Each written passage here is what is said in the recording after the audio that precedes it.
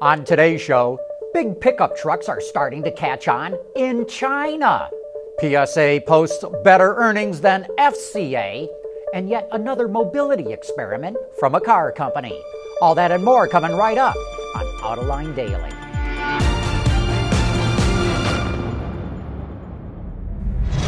This is Autoline Daily, the show for automotive enthusiasts. Well, looky here. Turns out Chinese consumers are really taking a liking to pickup trucks.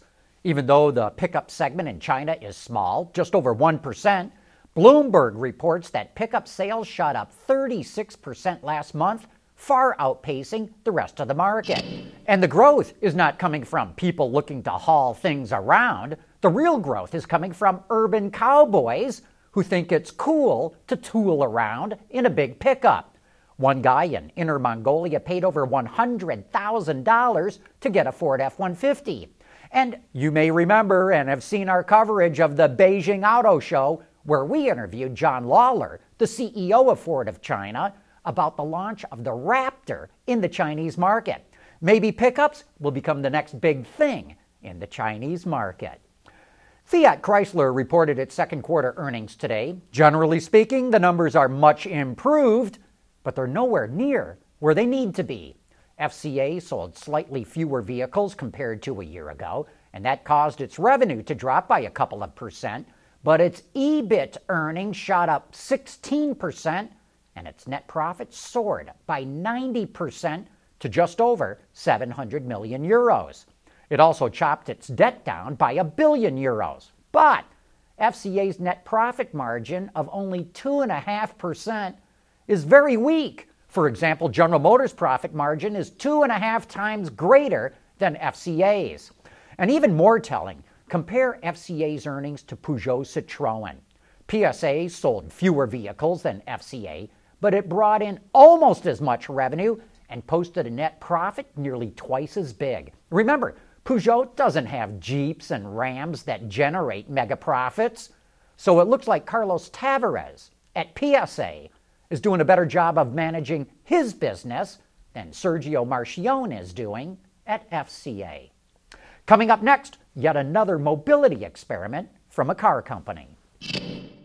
Autoline Daily is brought to you by Bridgestone Tires, your journey, our passion. Dow Automotive Systems, advanced materials that deliver better results. And by Lear, a global leader in automotive seating and electrical systems. Ford Motor Company already offers point-to-point shuttle rides via a smartphone app at its Dearborn, Michigan campus, but now the automaker wants to do the same thing autonomously in areas that have lots of foot traffic. So it teamed up with MIT to test a series of electric vehicles at the university's Massachusetts campus. Starting this September, a group of students and faculty will use a mobile app to hail one of the vehicles and request to be dropped off at another destination, as long as it's on campus. Data collected by LiDAR and cameras will be used to measure pedestrian traffic to predict where the next vehicle will be needed the most. The vehicle will also provide additional information like weather conditions, class schedules, and the habits of students and professors across different semesters. You know, we've been saying all along the first fully autonomous vehicles are likely to be electric vehicles operating at low speeds inside of geofenced areas. And it sure looks like Ford is on its way to doing just that. You know, there's a wealth of aftermarket solutions for vans and trucks to fit any work need, but for some people, it can be a real hassle and or a waste of time trying to find the right parts for an application. So, in an effort to make this easier for its customers, Mercedes launched what it calls Master Solutions in the U.S. Customers can configure and order parts for their Sprinter or Metris vans from a number of industry-leading manufacturers right from a Mercedes or Freightliner dealership.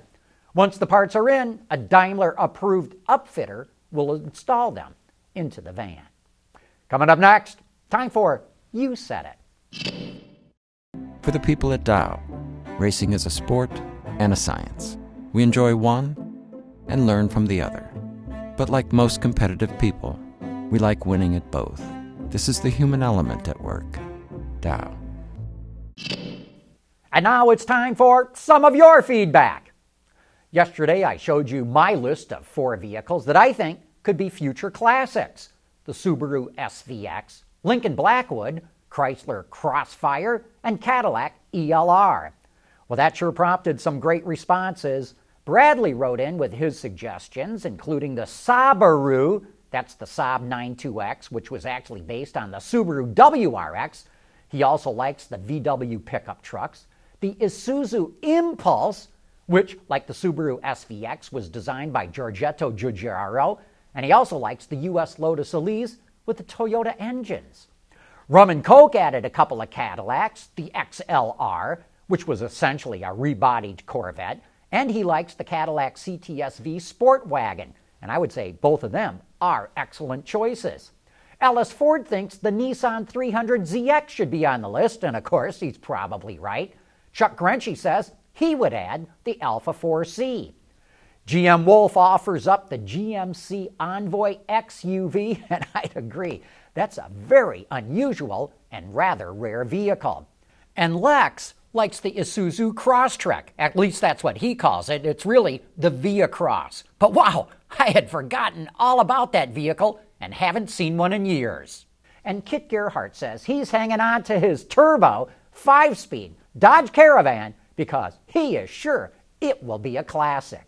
And finally, TJ Watson and Bobby T wrote in to remind us of the proper definitions for classic cars, which are set by the Classic Car Club of America and the Antique Automobile Club of America, and I do appreciate getting that input. In fact, we like getting all of your input.